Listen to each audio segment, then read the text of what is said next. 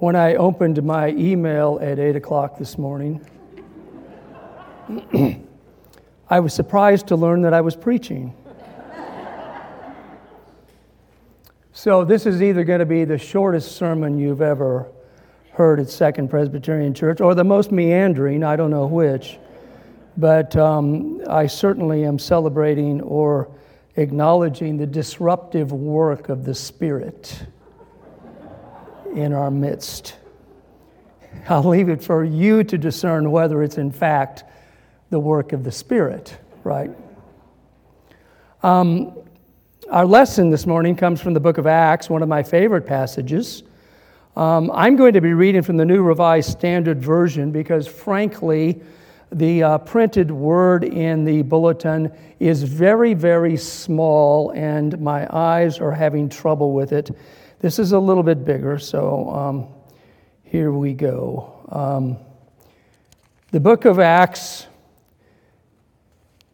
chapter 2, verses 1 through 21.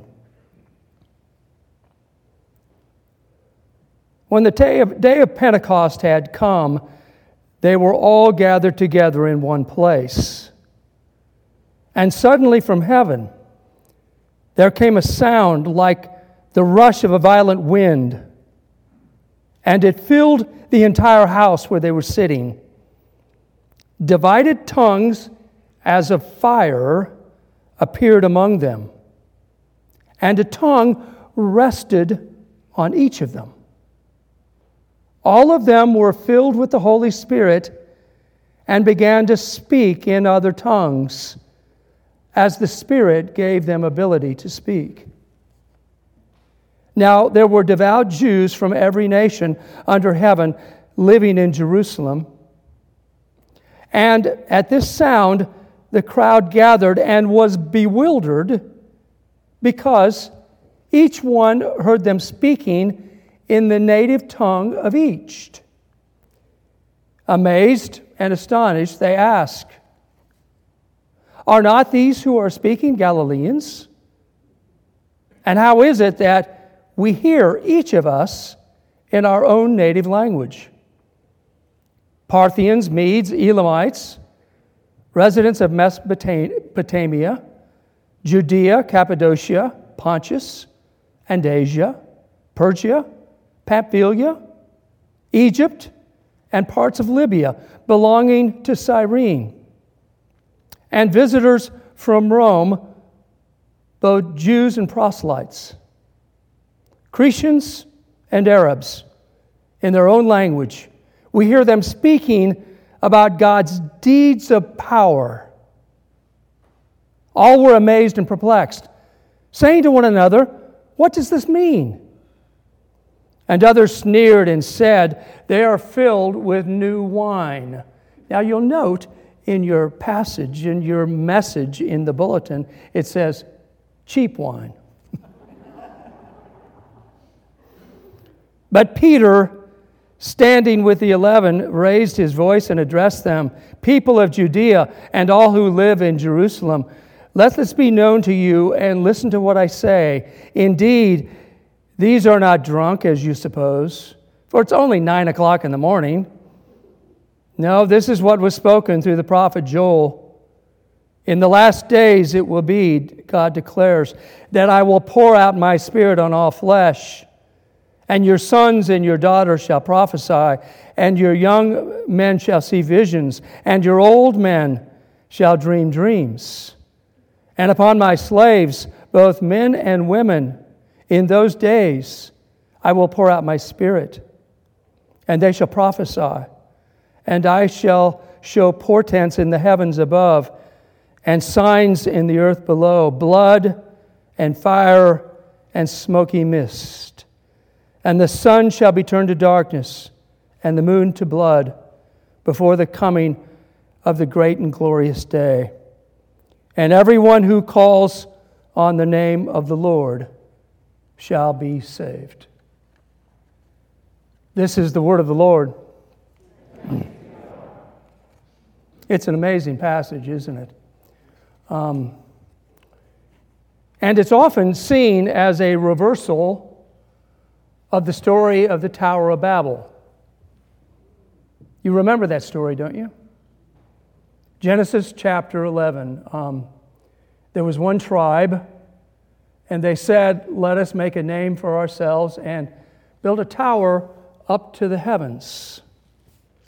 And God saw what they were doing and scattered them and gave them differing tongues and different cultures and spread them throughout the earth. Now, the traditional interpretation of that story is that it was God's judgment, punishment, because of their pride.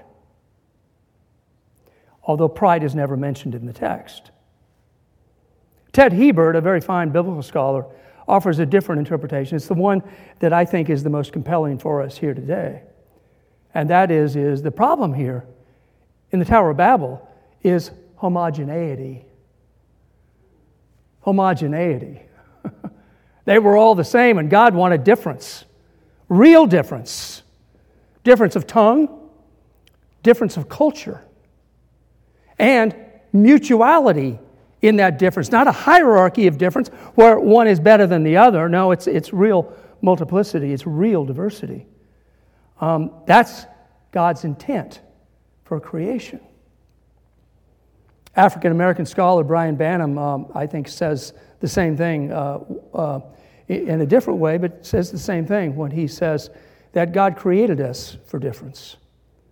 In fact, that's what it means to be in the image of God, is to love one another for our differences and to be completed in that difference. In fact, it is what it means to be in the image of God is not an individual thing, it's a corporate thing. It's to live out of all of our differences, racially, culturally, gender-wise. Paul, in the most radical statement that he embraced in the book of Galatians, said it well when he said that those who have been baptized in Christ, there is no longer male nor female, there's no longer Jew nor Greek, there's no longer slave or free. All of the diversity of creation, in other words, the hierarchies in this diversity, and that's what Paul's talking about, the hierarchies in this diversity have been washed away in baptism. And so to live out our baptism is to live out our difference and to live in community with our difference. That's the power of baptism. The power of baptism is that we live with sisters and brothers in a multicultural, multilinguistic, multigendered reality on the face of the earth. And that's what it means to live into the image of God, to have the image of God complete in us. So yes, while it is true that in some sense the image of God is an individual thing, it's also very much a corporate reality. It's what God is calling us to, is to live in the fullness of that. So it was with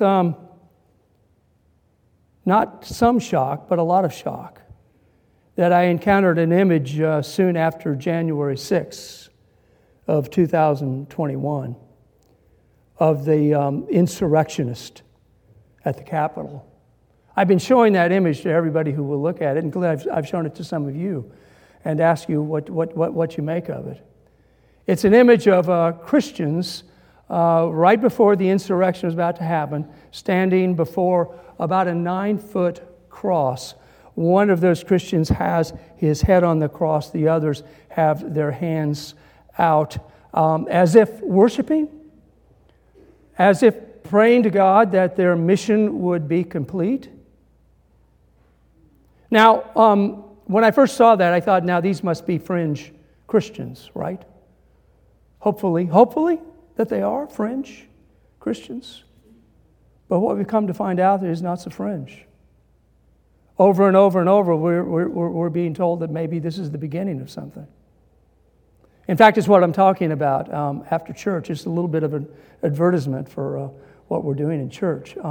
In a new book very much new to me, but it just came out in 2022. Philip Gorski, Yale sociologist of religion, and Samuel Perry, University of Oklahoma sociologist of religion. Their diversity is interesting in and of itself. Different parts of the country, one elite, one of kind of on the ground. And they're looking at what they call white Christian nationalism, which is not the same thing as evangelical, they say, because some evangelicals reject what white Christian nationalists are affirming. White Christian nationalism, they say, have a deep story, and the deep story is this: that we've been standing in a line for a very long time, and now immigrants and minorities are breaking ranks. They're breaking into the line. And political figures are letting them do it, political policy letting them do it. And so what we're doing is standing against that. It's populism in the worst sense of the word, and it's racist populism at that. Have you ever heard the word dog whistle? Some of you heard that word. It's a word that's very common among political folk. It's a dog whistle, of course, is something that only a dog can hear. When you blow it, only a dog can hear. In political sense, it's language that only certain people can hear, and it's coded language. It's coded language, often racist coded language, to try to make people think that racism can be acceptable.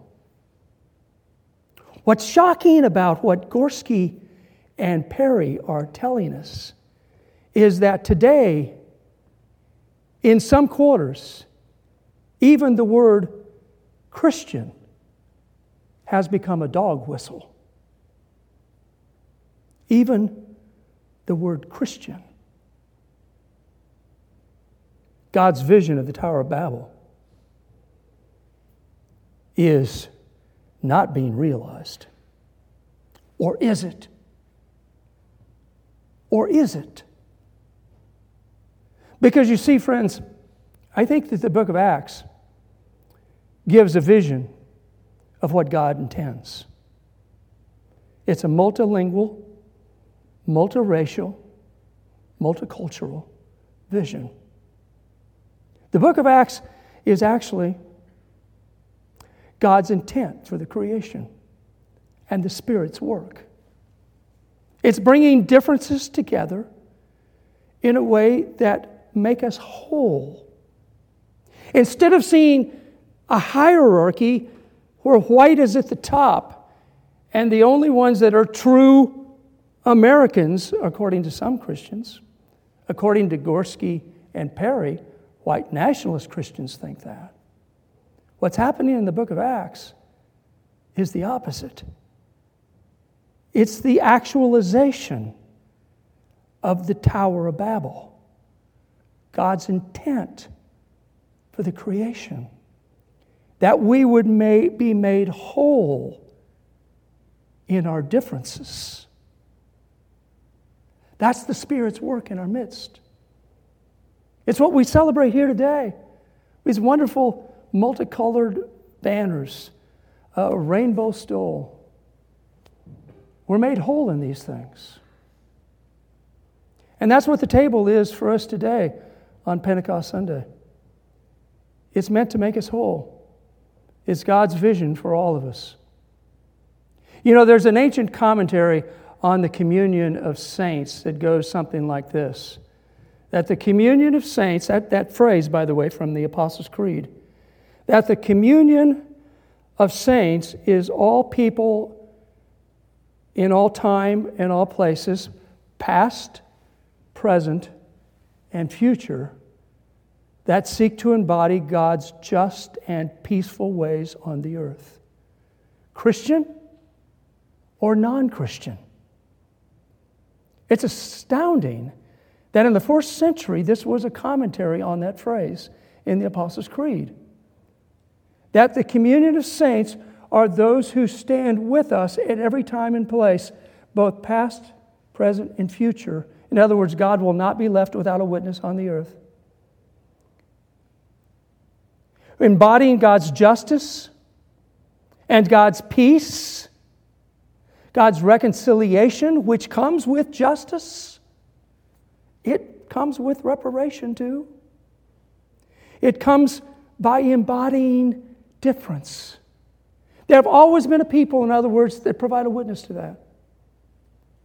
And the communion of saints are especially present to us as we serve communion, as we partake of communion. Because that's what we're about, is the power of the Spirit making us into the body of Christ. That's what communion does for us.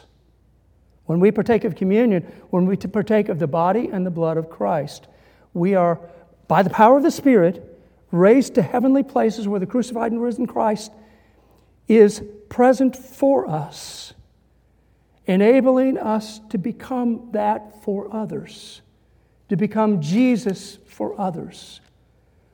As we partake of this table, we are partaking, in other words, of Jesus, God's intent for creation. And we know what Jesus did.